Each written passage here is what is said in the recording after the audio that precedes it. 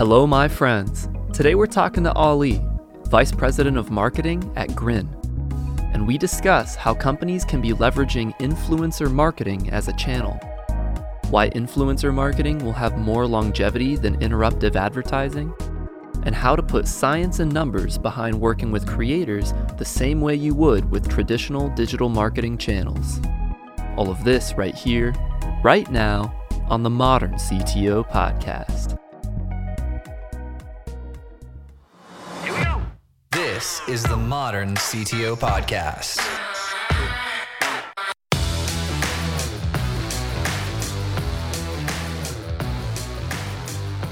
So tell me a little bit about your background. How did you first get into technology and marketing and all the cool stuff you're doing now? Yeah, so a lot like you, I graduated with a marketing degree, but with the hopes of going into journalism. But around the time that I graduated college, the industry was not doing so great. Print in particular was doing really poorly at the time. And so I had the opportunity to actually go work on the Hill in DC and do marketing for the Library of Congress, which was a really cool opportunity. It's like there's a really big rush to working somewhere that has so much history and so much legacy. And it drives a lot of maybe like importance and significance behind even the most menial stuff that you're doing. Like I wasn't doing anything important, but if you have to edit commas somewhere, doing it at the Library of Congress seems like a pretty good place to do it. So I started off my career there. And then around that time, like the 2011, 2012 time period, there was just a lot of volatility within the government. So that was right around the time that our government started shutting down at random intervals. Unfortunately, it became more commonplace as time went on. But, I decided that I needed to find something a little bit more stable and reliable. And who would have thought going from like the government to a tech startup would be a journey of stability? But it really was for me. So a friend of mine had actually worked at a startup in Silicon Valley and was like, hey, we're hiring entry-level salespeople. Is this something that you're interested in? Initially, I said no, because in my head, I had such a misapprehension about a career in sales. To me at that time, from what I knew, which was so ignorant, I thought sales was like, selling phone books or, like selling knives door to door. And those are legitimate sales careers as well. But I had no idea what a rich opportunity for career software sales and tech sales in particular presented. So I was definitely wrong on that one, but luckily I took a leap of faith. Started as an entry-level salesperson, sort of worked my way up through sales management, eventually took on more and more pieces of marketing, because I think a big thing about SaaS and tech startups is that sales and marketing are really in close lockstep. And then over my career, was able to take on more and more of the marketing until I eventually dropped the sales off completely. That experience of going from working in the government to working in tech gave me everything that I needed. Like it gave me the fast-paced rush of feeling like you were doing something really important, like that feeling of, like the work that I do here today during this like 10-hour workday actually matters. And I really liked that about working for the government. There was like a sense of importance and value behind what you were doing. But working in a tech startup is like that, but without all the red tape and, with snacks in the kitchen, which is nice. So yeah, that's sort of been the journey. And I've been fortunate enough to work and lead teams at 6 fast-paced venture-backed startups. So I think for better or for worse, I'm like a startup guy now. I never thought I would say that when I was growing up, but I was first like starting out my career. But I think that is who I am. So that's really cool. Would you ever found a company?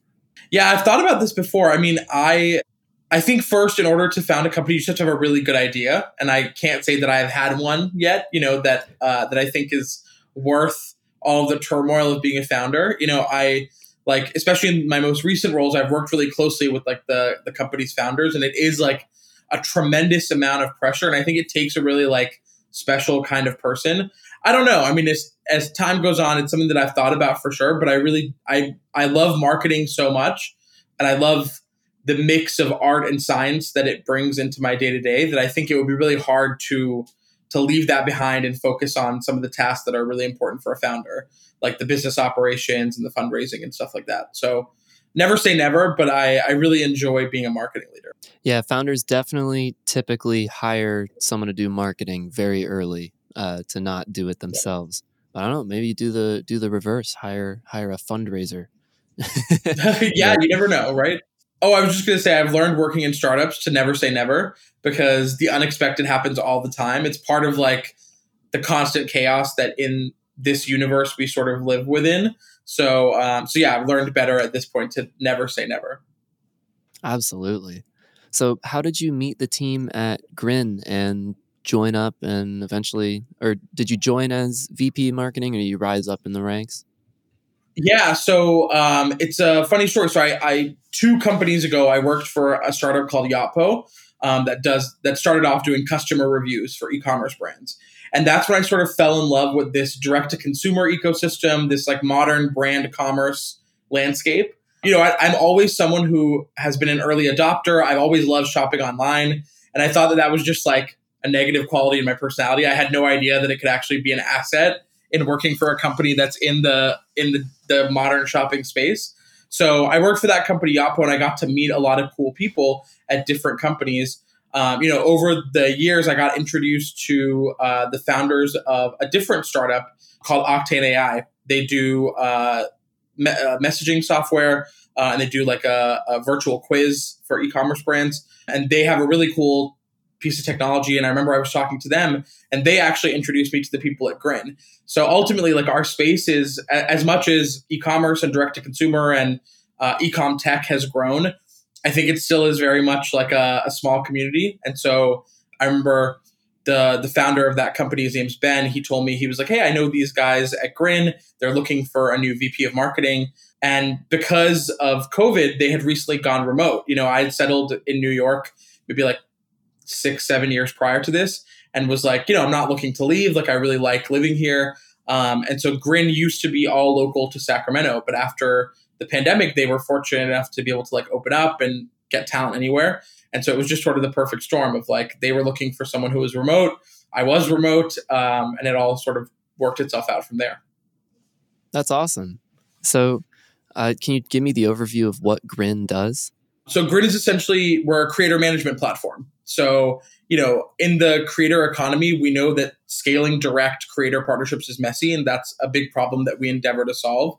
So at our foundation, we're a system of record for scaling creator collaborations for any brand. And so the goal is really to help brands form authentic and genuine relationships with all types of creators. That's really cool. So influencer marketing, is that the buzzword to use? Yeah, I mean, I think influencer marketing is one way to look at it. We do influencer marketing. That is a part of our platform. But really within the creator economy, there are so many different types of creators. There's athletes, there's celebrities, there's influencers, there's affiliates and ambassadors, there's podcasters. And ultimately, modern brands are looking to do something a little bit different with each person. And that goes way beyond social influencers. So Grin is really the all-in-one platform that helps brands develop relationships with all types of creators, including social influencers. So influencer marketing is one part of that. People typically will think of influencer marketing as maybe a little bit more direct response, right? Like I will pay a creator, they will post something on their social on behalf of my brand, and as a result of that post, they'll get paid. Or they'll post a code or a link, and based on how many people use that code or link, they'll be paid. But ultimately, I think in the creator economy, the relationships between brands and creators are so much richer than that. There's so many more dimensions for opportunity. And Grin is really the only platform on the market that's able to capture all of that. Gotcha. So if it's not like reaching out and having them create specific content or share specific content, what do the engagements typically look like? Yeah, good question. So, I mean, like, it's gone so far beyond what we really thought of with the rise of the influencer, right? So, I think back to like the birth of the social influencer. It was often driven by pop culture or by shows like The Bachelor and, like Love Island, things like that. And you had this like group of people who essentially were being marketed in marketplaces. So you had these very transactional marketplaces that were working with brands and maybe peddling the same influencers to every brand, regardless of what the brand was really looking for. And all of that really did was it bred inauthentic endorsement. ultimately what we endeavor to do is to remove that transactional element from the process, right? And so our fundamental philosophy is that really the core of the relationship exists between the brand and the creator. And so the beauty of that is that it allows for all different types of relationships, right? So there are some brands who work with creators directly on strategy. They'll collaborate on product collections together. The founder of the brand will often work with creators on a texting basis, right? That's how close and deep these relationships can be. And it's not always just about pay to post, right? Some brands will work with creators whose content they really like and figure out a way to integrate the content seamlessly into the creator's sort of lifestyle. Sometimes it's not even about posting. Sometimes brands really just need good content, and they'll find creators whose aesthetic that they really admire, and they'll work together to create content. And the creator's not even posting it. It's content that'll be used on the brand's website or in their marketing materials. Then there's partnerships between brands on things like podcasts, right? That go so far beyond just like one social post, where maybe a podcast creator will work with a brand to integrate the content more seamlessly into the agenda for the show or into, whatever it is that they're talking about. So there is like a lot more to it than just what you think of when you think of a sponsored Instagram post, though, of course, that's a big part of the influencer landscape as well. And Grin sort of covers that also. Cool. So in working with creators and influencers, it sounds like a really relationship-driven marketplace. How does that scale? Like with other digital marketing strategies, you can just run more ads if you want to scale up your marketing, or you can send more emails for your email marketing campaign. How can you scale up influencers when it's like tight-knit relationships? Yes, that's a great question. And ultimately, that is the problem that we solve here at Grin. And when you think of the creator landscape and the influencer landscape, it really is a marketing channel that will never be deregulated and never go out of style, because at its foundation, it's word of mouth, right? So like from the earliest days of marketing, I think back to like the 50s, right? And think of like Mary Kay. I think of like the origins of QVC. The reason why and the Home Shopping Network, the reason why channels like this worked is because the one way of marketing, which is through humans, will always be effective and will always be legal. And I think that's like what a lot of modern marketers are struggling with, right? Like it's so hard today to target people digitally. It's hard to target people via email.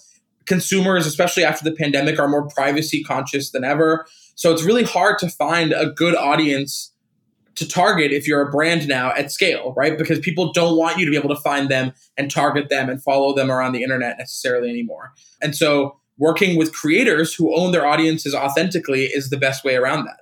So ultimately, like if you're a creator, and whether you have 100 followers or 1 million, it doesn't really matter. Those people started following you not because of the endorsements you have or the brand deals that you have. They started following you because they like your content, they relate to you in some way, they enjoy interfacing with you online.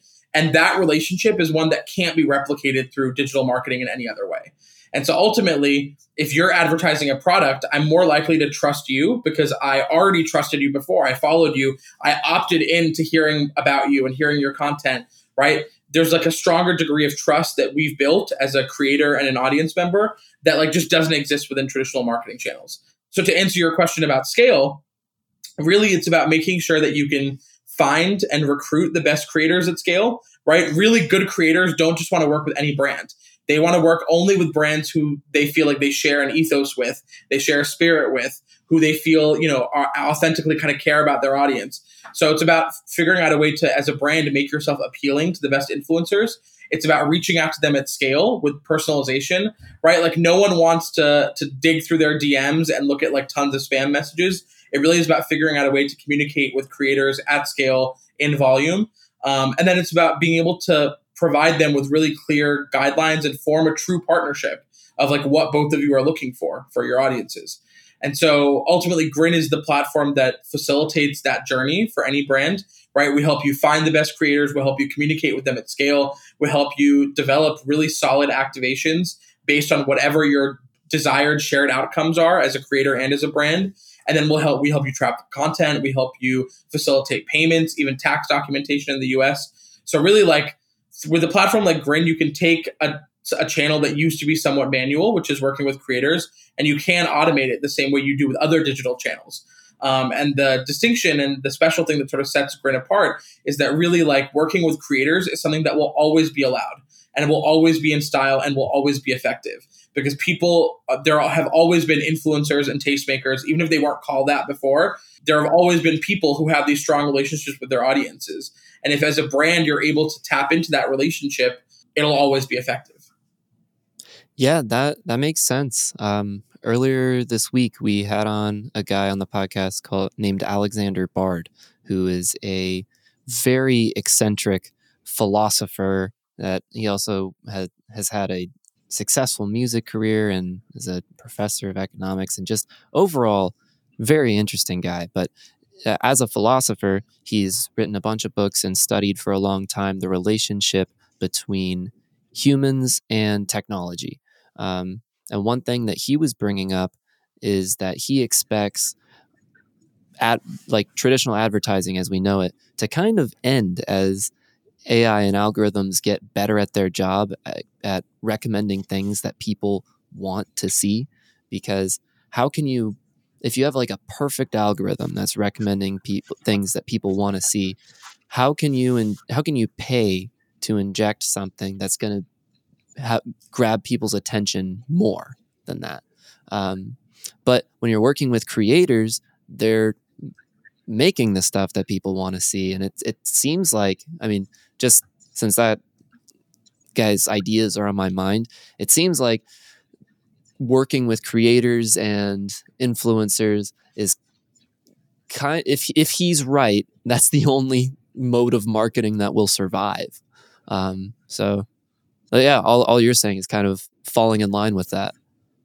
Yeah, I mean, that's a really interesting like theory. I think my take is sort of that like we as consumers, and we're all consumers, right? Whether you consider yourself like a consumer or not, you are always consuming media. We're always consuming social media in some form or another, even if we're not active on every network.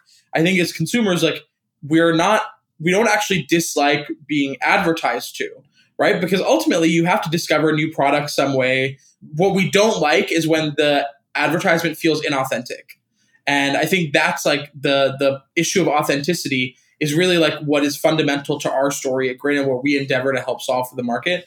Like, I think people are happy to discover new products, to discover, like new brands, as long as it feels part of the content that they want to engage with regularly.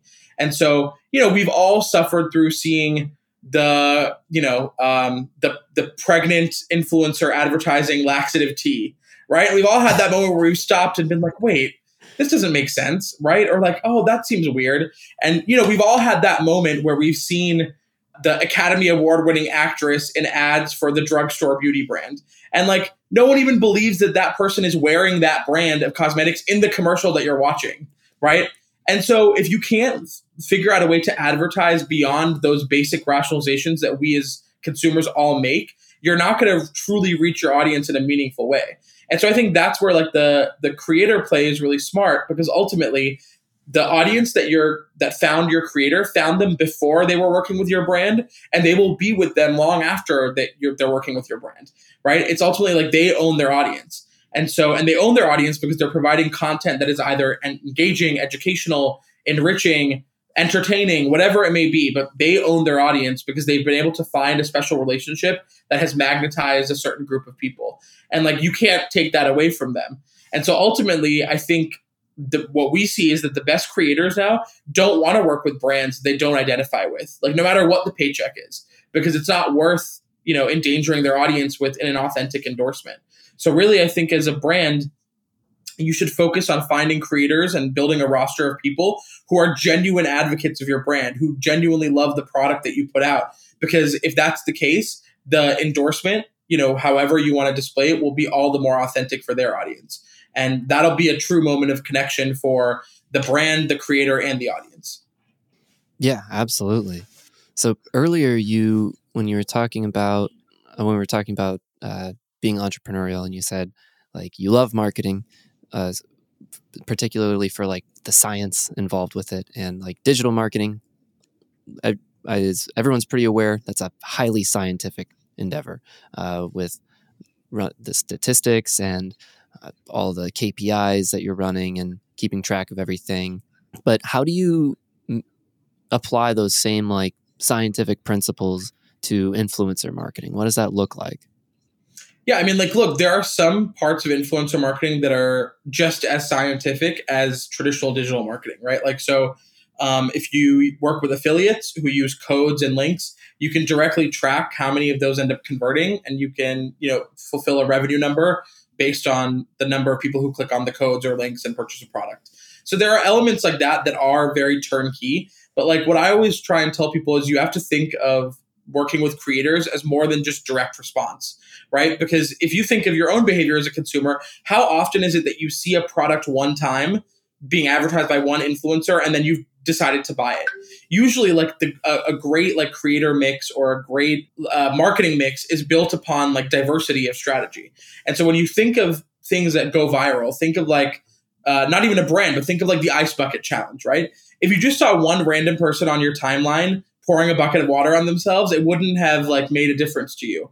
But the fact that you were able to see your favorite celebrity doing it, the athlete that you grew up admiring doing it, your best friend from college doing it, your grandma doing it, the fact that all of these different people were engaging in the same thing, that's what drives true momentum in the marketplace. So when we advise brands on how they should build their creator mix, we advise them not to just think about it in terms of direct response. Like there are always going to be people who will click on one post or one link and buy a product, and great, you've earned that business. But really it's about using creators to impact every part of your marketing mix. So from awareness to education to conversion. And so, when you think of the metrics that in working with creators impacts, it goes so far beyond direct response, right? It's the number of followers you have. It's the depth of the relationships you have with people on social media.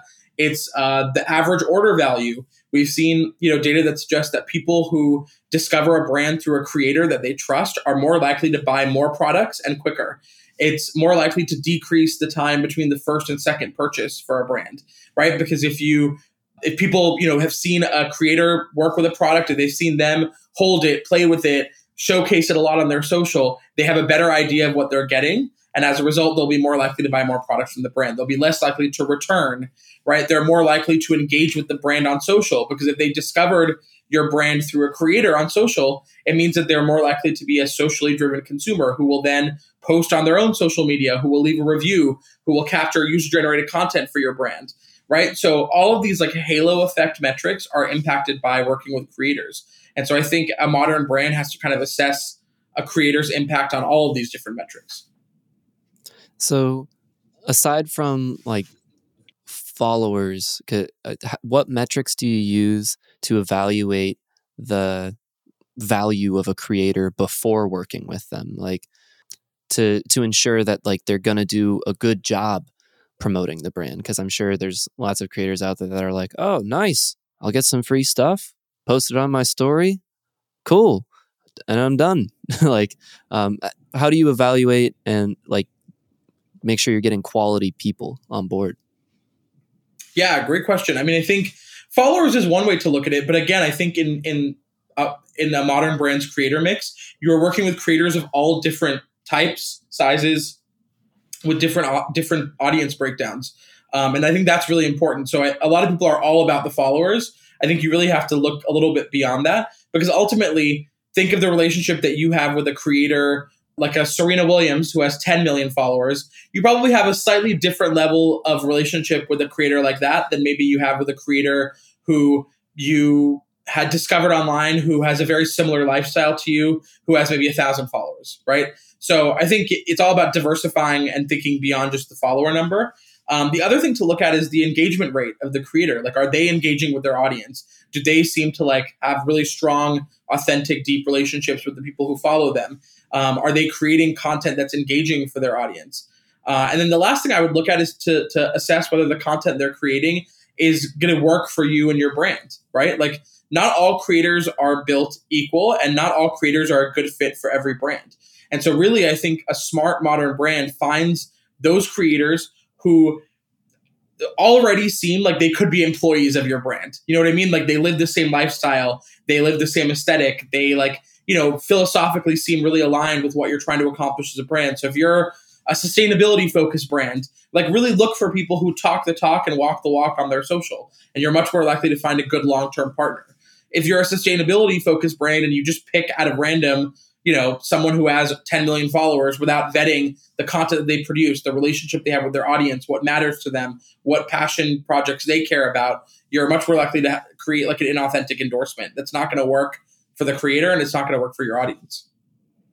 Yeah, and I think sustainability focused brands in particular also would carry like risk working with someone that might behave in a way that is not appreciated by the sustainability brand's audience.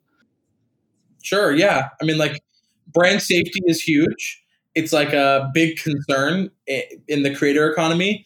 It's something that we focus a lot on within our platform, is helping brands attain brand safety through a lot of the different tools that we offer. But I think like when you think about the stakes for a brand in the creator economy, they're super high, right? Because it used to be like you could control the entire process of what people thought about your brand completely in-house, right? You control the website, you control the photo shoots, you hire each model specifically, you know exactly every single word that is leaving the warehouse, right? You pick the packaging, and you can still do all of that, but ultimately your product is going to be in the hands of people out there in the world. They're going to hashtag, they're going to tag you, they're going to tag the product on social, they're going to leave reviews, they're going to post their own photos with your product, and you have no control over that.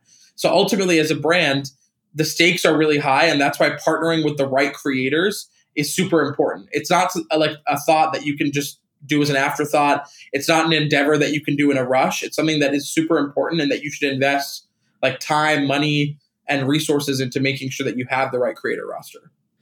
Yeah, absolutely. I'm actually, in this conversation, I'm thinking of, have you heard of the YouTuber Internet Historian? He's very not professional. He's like, he makes like, he just makes like these like kind of super fried all over the place, like acid trip of videos about like big events that happen on the internet. If you remember in 2019 Area 51 raid Facebook event that went viral. Yeah.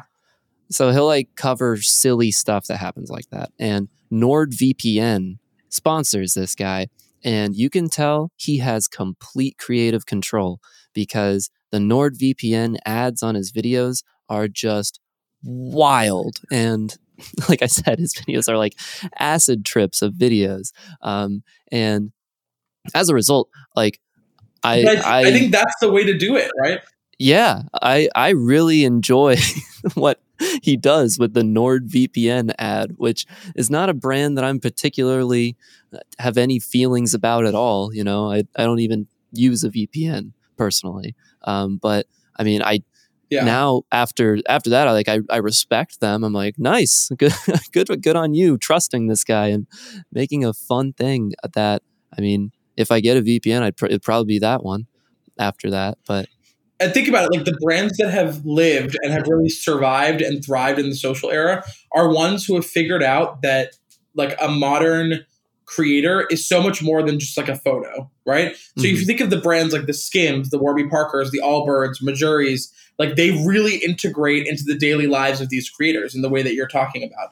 And that's so important because we as consumers look to creators for so much more than we used to, right? Maybe 10 years ago, creators were just photos, right? Static photos. And so that's when it became all about photoshopping, really a lot of control around the brand image. But now we look to creators for so much more. Like I would say so much of my TikTok For You page is educational content, right? Or like I'm learning stuff about, marketing trends or about history. We look to creators for comedy now, right? All stand-up comedians now, instead of getting their break on The Tonight Show with Jimmy Fallon, they're getting their break on social media. This is how we're discovering new musicians and artists, right? In order to be a successful athlete today, many people say that in order to drive a lot of traction and public awareness around you as an athlete, you either have to be in the top 1% of performers or you have to be a really good creator who has an engaged audience. So ultimately, like the way that you think of a creator in 2022 is so different than we used to. And that means that there has to be an adaptation in the type of content that they produce. So like the best brands will let creators kind of do their thing. They'll give like some guidelines, they'll give some like rough, land posts of what they're looking for, but really they let the creator do what they do best, which is create engaging content, which is how they got the audience that you're after in the first place, is because they created content that worked.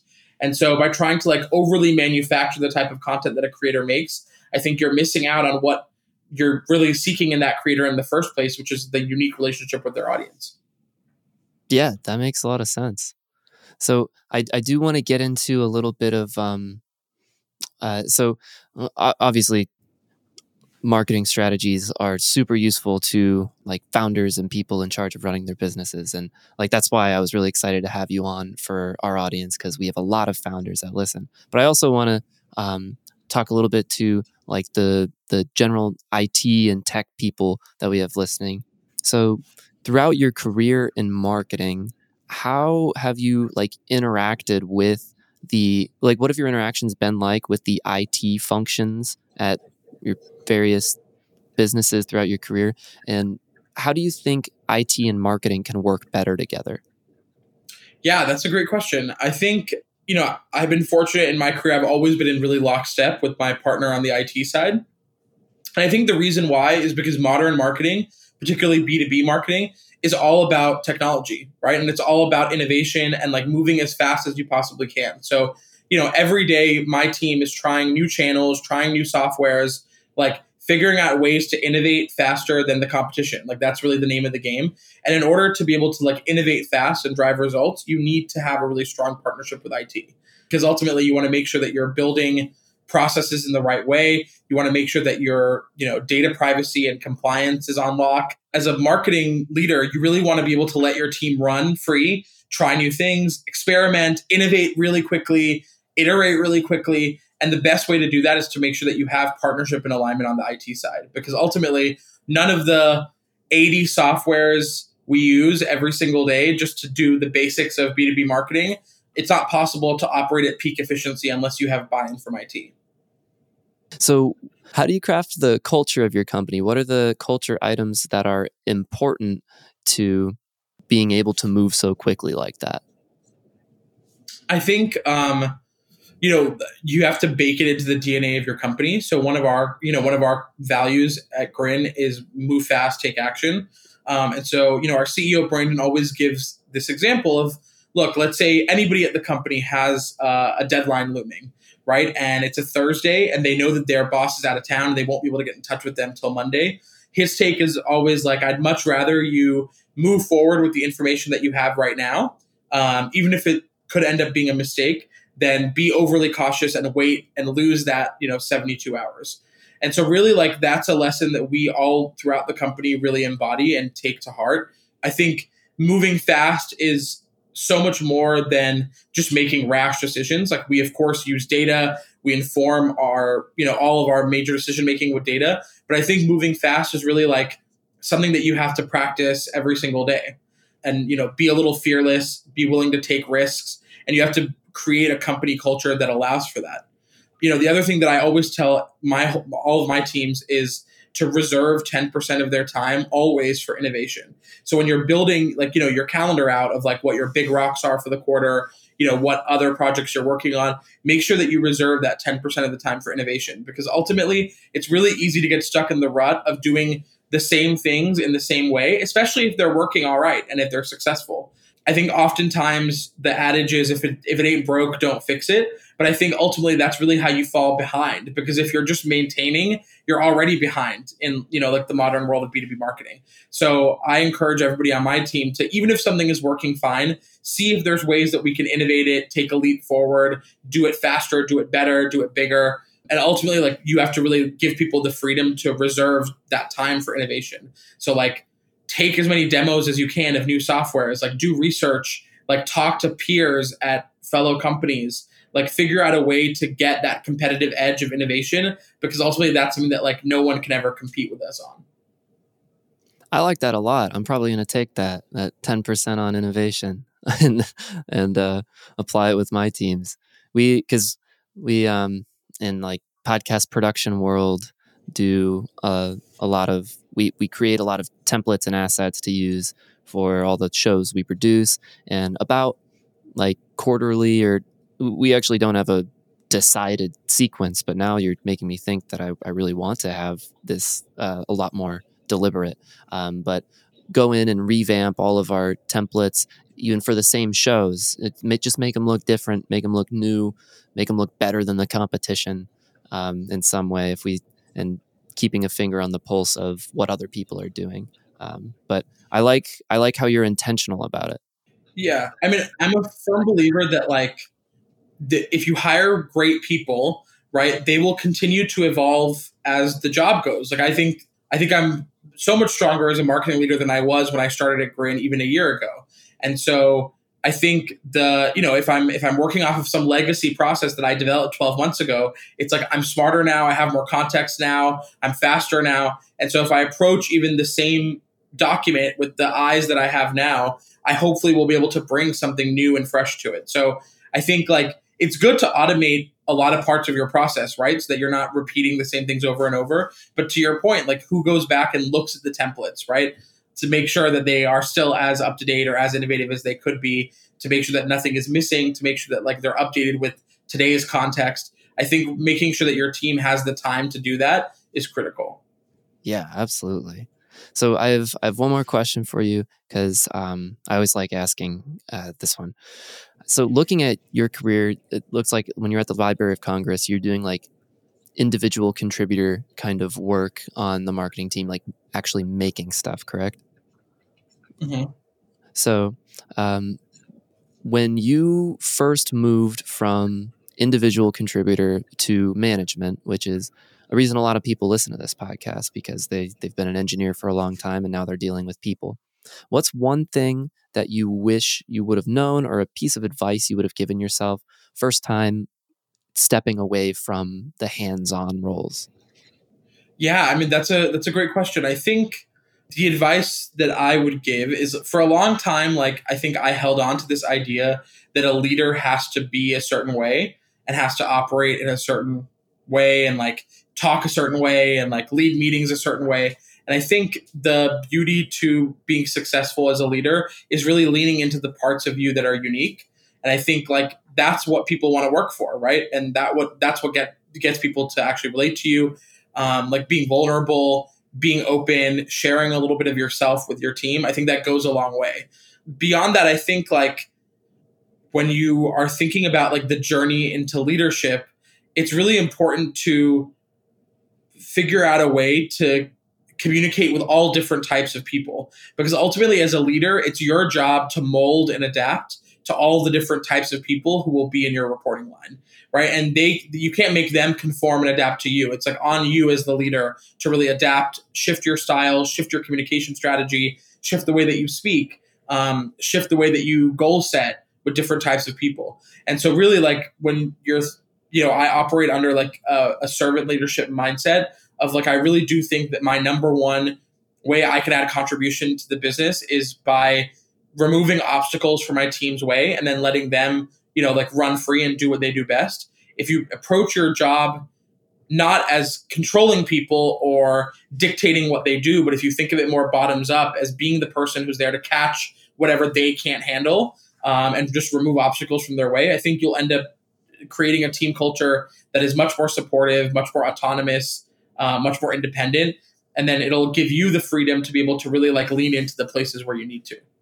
So when you're working with new people, do you have any tips for evaluating kind of who they are and how you need to mold yourself to best serve them? I think it's about having really honest, authentic, and maybe even vulnerable or uncomfortable conversations right at the beginning, right? Because it's easy to kind of like when you start a new working relationship with anyone, it's easy to kind of like go through the motions. Everybody's very polite with each other. Nobody wants to really like tell the truth. And it's easy to just get sucked into this model. And then before you know it, conflicts start popping up because you never took the time to really establish a baseline with each other. So I always try and ask someone new who's reporting to me, or even someone who I'm reporting to. I always try and ask like, okay, like what are the things that that absolutely drive you crazy? What are your deal breakers? What are the things that, may seem small, but are really important to you? What are the things that you have trouble with that you're often maybe embarrassed to admit, or, you find a little too vulnerable to admit? Like, how can I support you in times where you seem really stressed? How can I support you in times where you seem like you're on top of the world, right? And really like gaining a baseline for who they are as people and how they operate in different modes. I think if you can have those honest conversations in the beginning, sure, nobody's going to spill their guts to you day one. That's like most of us don't feel comfortable doing that. But if you lay that foundation as a manager that like, hey, I'm really interested in learning more about how you operate. I'm really interested in learning about how you feel, about your emotions, about how you process different things. People will feel more comfortable bringing that to you later on. Whereas if you start the relationship with okay, let's go. Here's what we're going to do. Got it. Check. All right, let's move. You've never given that person time to like open up to you, to share things with you, to share vulnerabilities with you. And as a result, you're probably not being as supportive of them as you need to be. So yeah, I think from my perspective, I try and lead with being vulnerable myself and like sharing, the areas that I feel concerned about, or areas, where I think I want to improve, or things that I know that I could handle better. And I hope that the people on my team will sort of like take that cue and lead that way as well. That's amazing. Yeah, that just makes a lot of sense. I'm definitely going to be implementing some of the stuff that you're telling me about today. I mean, yeah, that's kind of say, I think the relationship with management has changed a lot too, right? Like, it's now an employee's market. Like, you can go wherever you want, and no, I think really great people, and that's the goal always, is to hire really great people, like have a million different places they could work every single day, right? They have so many options. And so ultimately, I think people just want to be in a place that they feel psychological safety in. And so if you think of your job as a manager, not to like control their workflow or make sure that they're on task or make sure that they're getting X, Y, and Z done, if you just like hire good people and make sure that they feel psychologically safe at work, you will probably end up yielding the results that you need to be successful. That makes a lot of sense. And the other thing that I would add that I'm learning a lot is just providing lots of good feedback as soon as you have it. As soon as you think of something that's like, this could be a little better, just shoot a message, just do it, get it out, make sure that they know what's going on, how they can improve. Because I noticed myself, one of the things that I like work on for myself is I have a tendency to just kind of not say anything, and that is not an option as a leader. You definitely have to be better about that, and I think that that's a problem that a lot of like individual contributor types of people can have when they move up to management, and that's just like an improving your communication skills thing. Yeah, someone told me once that as a leader, you have this big responsibility because you've become part of someone else's like dinner conversation, right? So when someone like goes home virtually, right? Like goes to a different room and is eating dinner with their family, the way that you treated them that day and the interactions that you had are like, could be likely to come up. And if you don't take that responsibility seriously and you don't like really invest in making sure that your employees are having a great experience working with you, and if you're just someone who's like my way or the highway, or like this is how it's got to be all the time, I think that's what gets people to burn out and, answer that one LinkedIn message from a recruiter, right? And possibly go somewhere else. It's like those moments. So I try and always just think of the privilege that all of us as leaders have, which is that we have the ability to really shape and guide the careers of other people and the directions of our companies. And like, it's about being humble and really remembering that responsibility every day is the first and foremost. Yep. Yeah. The old ways don't work anymore. No my way or the highway for sure. But is there anything that you want to get out to the world that we didn't get to touch on yet so far in our conversation? No, I mean, I really enjoyed this. I think the only thing I would say is like, as you're thinking about the year ahead, and as you're, like whoever you are listening to this podcast, as you're working on your marketing strategy, or as you're working with your partner who's working on the marketing strategy internally at your company, like really think about the what you want to focus on, and like if driving authentic relationships, with consumers is a big focus for you, I think like don't undercount creator, because working with creators is a great way to develop those relationships at scale. Thank you so much for listening. And if you found this episode useful, please share it with a friend or a colleague who you think would get value from it. And if you have topics that you'd like to hear discussed on the podcast, either add me on LinkedIn or send me an email, joel@moderncto.io. Every time I get an email or LinkedIn message, it absolutely makes my day and inspires me to keep going.